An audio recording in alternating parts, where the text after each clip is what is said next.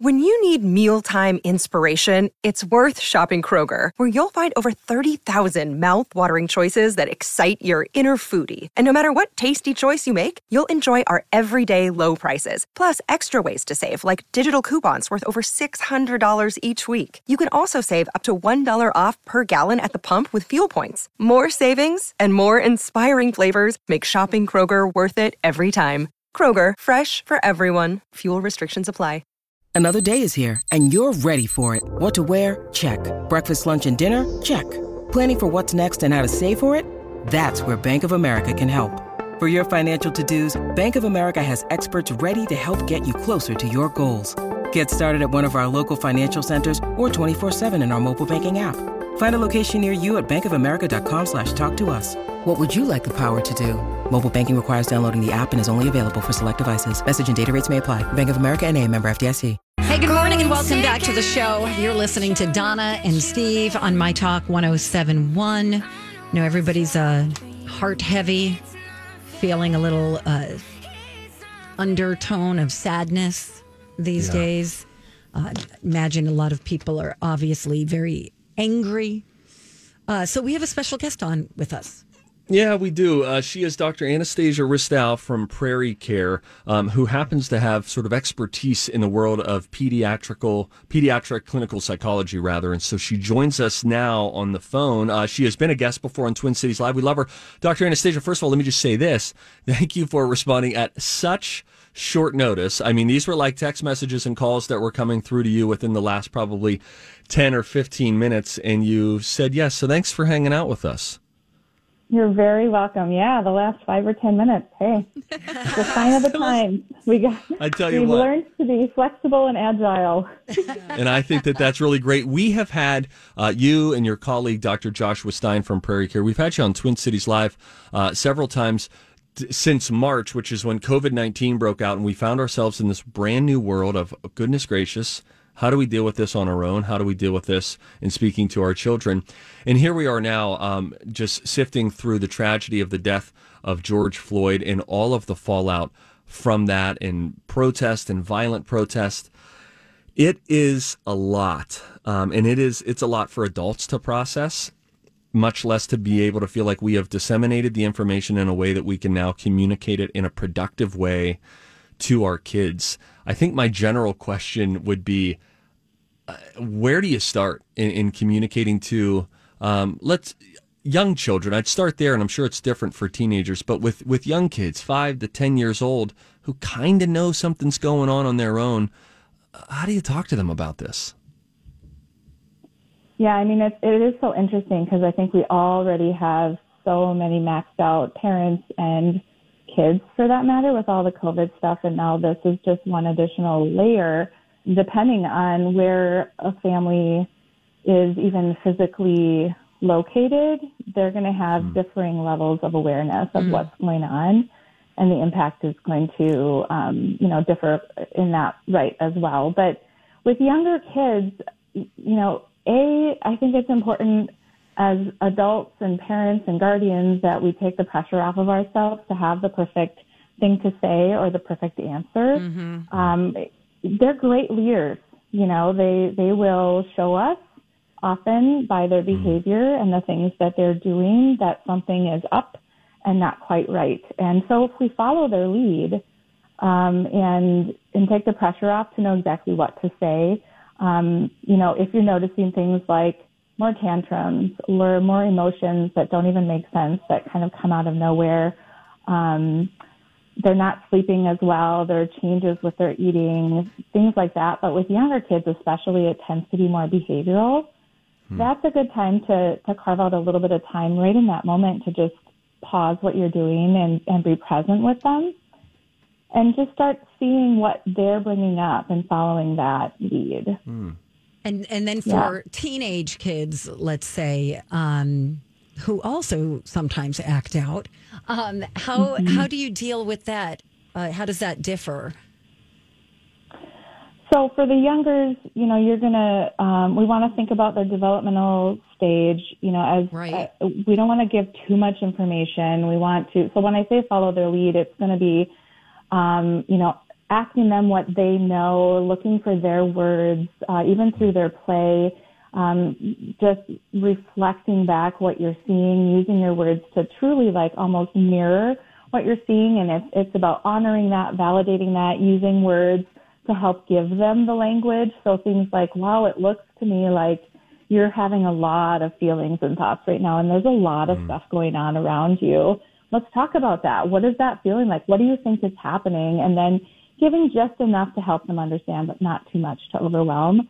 With teenagers, you can really have a different level of conversation, and they may act out without necessarily recognizing that the undercurrent of that is all of what's going on around them. And often it's that same idea of following their lead. When something is more extreme than usual, whether that's an extreme isolation, they're not coming out of their room, they're not talking to you, they're shutting down, or that's an extreme, the other end of that spectrum, where they're exploding about the smallest thing, or the two of you are clashing over everything.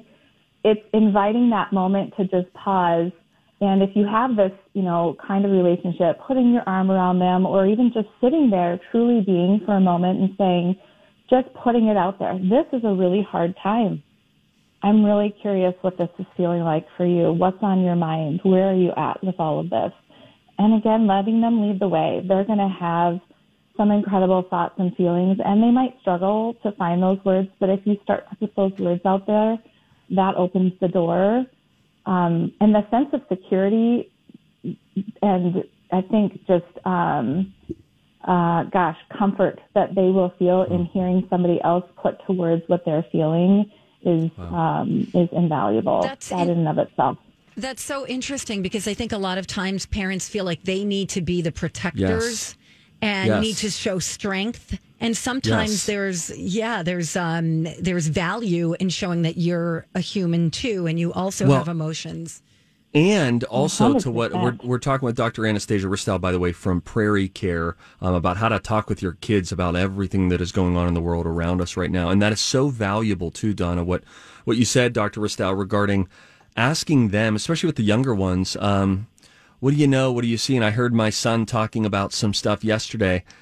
I thought, he and his cousins are talking about this stuff, but allowing that to then inform the parent, me in this situation, to say, okay, so this is something that he knows about. How can I speak to that, as opposed to me trying to figure out, okay, he's 7. What would he be able to deal with right now on an emotional, intellectual level regarding what's happening and all that? Allowing them to lead the conversation, and then we can come in and help to keep them in the right lane, and then also offer some different perspective. With that, let me ask you this. I had a listener on Friday who I was talking about, I really want to curate the news. I don't want my kids to passively see news, because then I'm worried about, like, here's a homicide, here's a house fire, here's a domestic abuse situation. Yikes, this is really a lot of stuff. And they're between, 4 and 10 years old.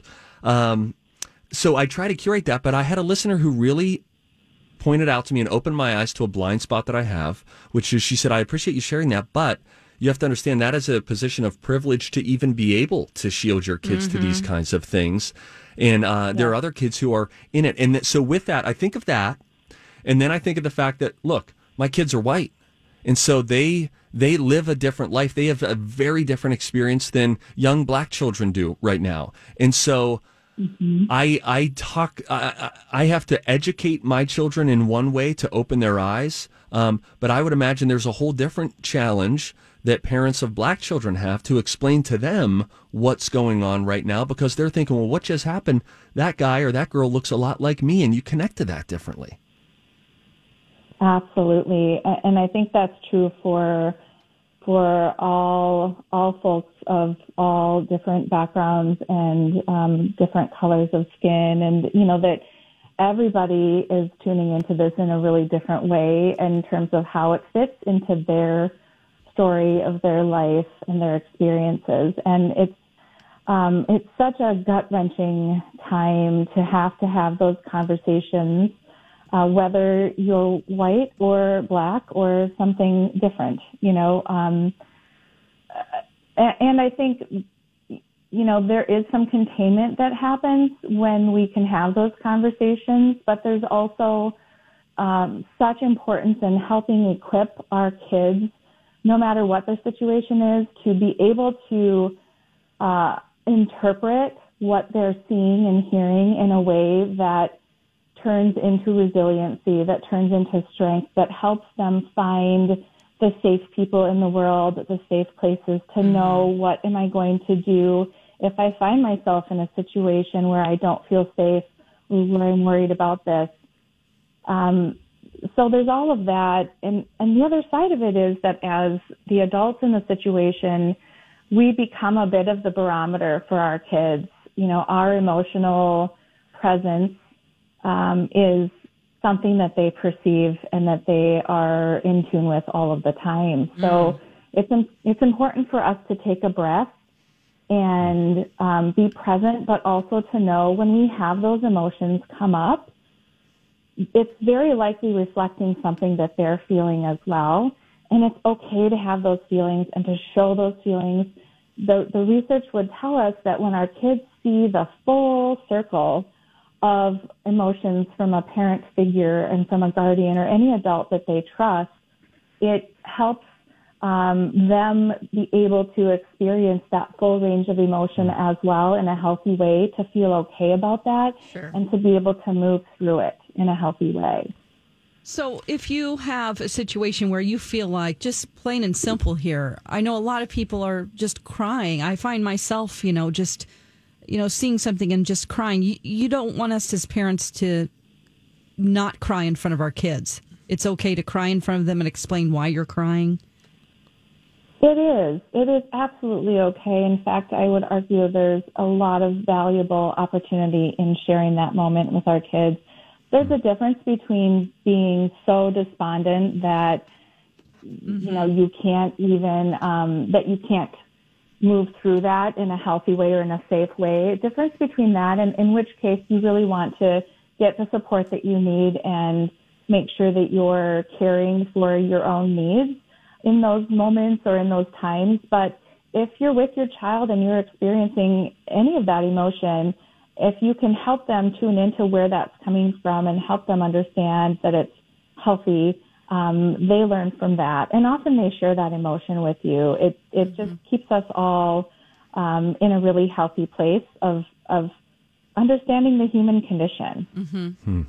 So true, so valuable. She is. Go ahead, Dr. Ristau. Go ahead. I was just going to say, even recognizing the feelings, labeling them, it develops empathy. It helps connect us as humans to each other, but it builds that healthy emotional exploration and coping. That was a whole bag of good information for any parent out there who is navigating through this and trying to figure out how can we productively talk with our kids about this so that there is an impact on them that allows them to experience their feelings as well as then going out into the world and being a positive impact in their circles. Dr.